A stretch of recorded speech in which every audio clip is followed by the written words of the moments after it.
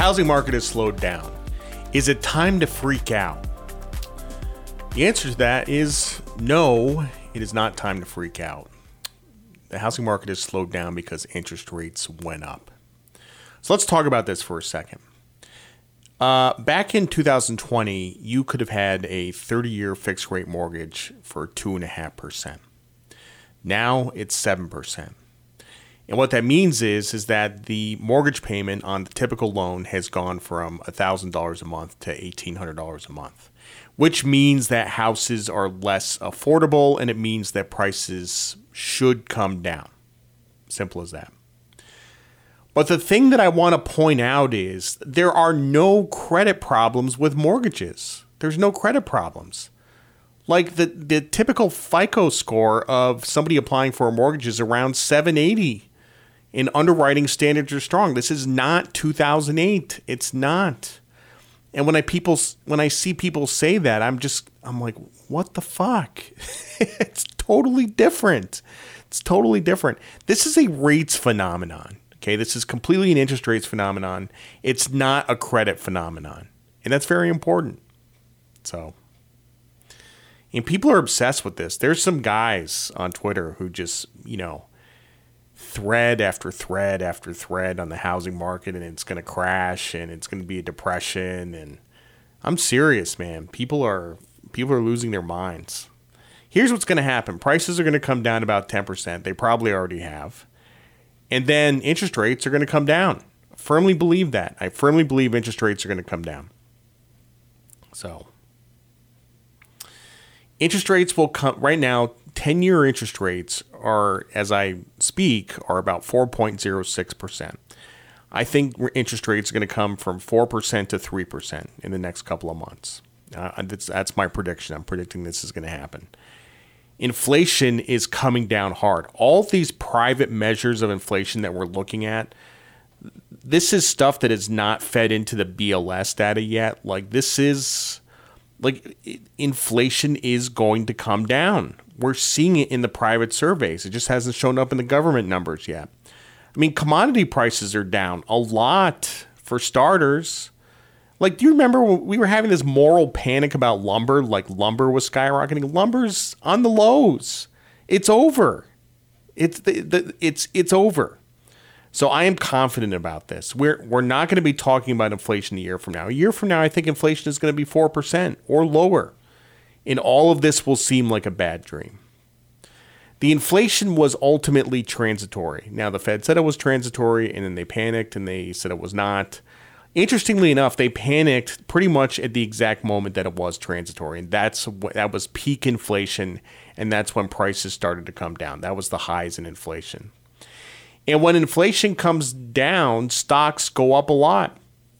The best analog for this is 1974. Stocks bottomed right around the time that inflation was peaking. Inflation came down hard and stocks ripped.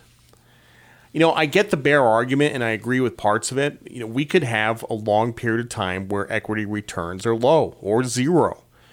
This happened in the past. We had a period of time from 1969 to 1982 where the market went nowhere.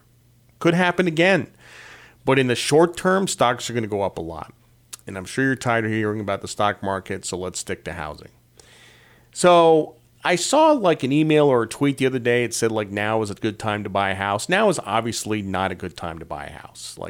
It was a good time last year. It's not a good time right now. But it could be worse. Interest rates could be 10%. So it could be worse. Housing is much less affordable. And I think rates will come down. It'll become more affordable. One thing I've noticed is that rates seem to have a higher effect on low-end houses than high-end houses.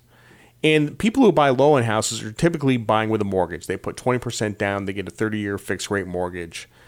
And somebody who's buying a high-end house oftentimes is buying with cash. So they're kind of insensitive to interest rates. So, if Joe Blow is buying a $300,000 house, every last dollar of that mortgage payment counts. Now, every morning on the way to work, I stop by Dunkin' Donuts and I get an iced coffee. And I'm one of these psychopaths that gets an iced coffee when it's 35 degrees. I need to get a nice coffee. Someone is putting up a giant housing development behind the Dunkin' Donuts. Hundreds of houses, maybe more. They're going to have a tough time selling those houses. It's going to be rough for the developer.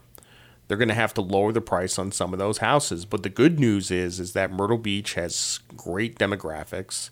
Lots of people are moving here, so there will be demand. Nobody is moving into upstate New York. You know, that's the kind of places in the country I worry about. Interest rates go up. I mean, nobody's moving there.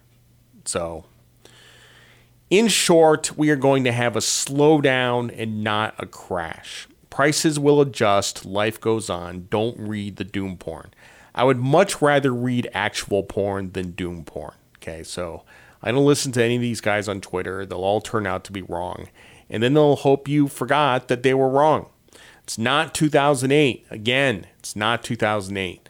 Wait and see. Interest rates will come down soon. So that's my rant on housing for today. What else we got going on?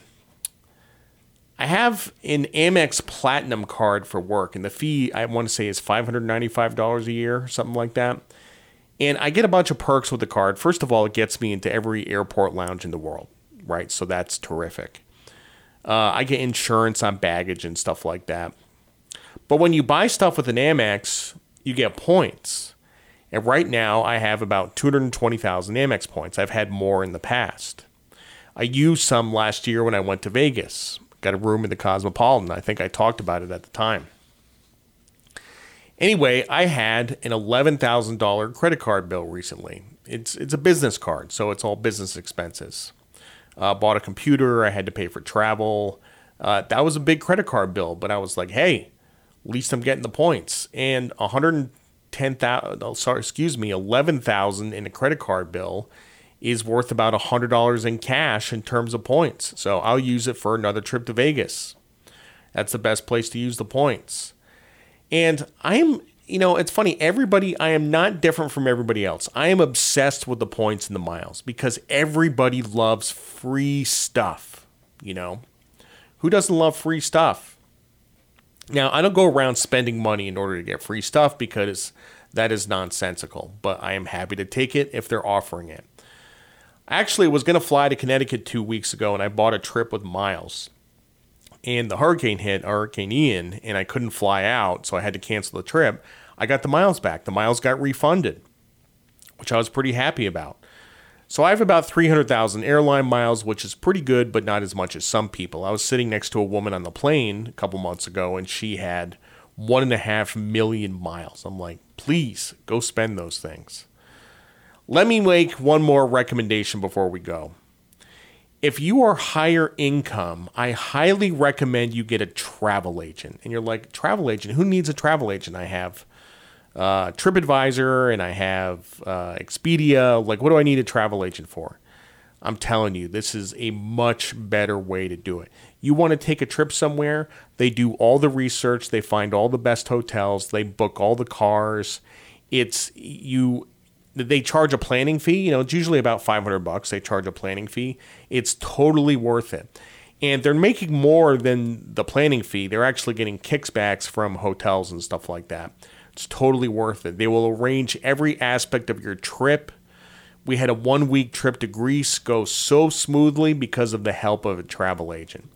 I have a good one, and I've been using him for 10 years. I don't do a lot of travel, but when I do, he is an indispensable resource. I've never had anything get screwed up, but I've had him fix screw-ups. We went down to Turks and Caicos. This was probably about 7 years ago.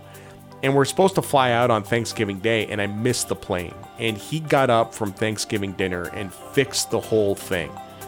Yeah, so talk about customer service. Otherwise, I would have been completely hosed. Thanks for listening to the Be Smart podcast. I'm Jared Dillian. See you next time.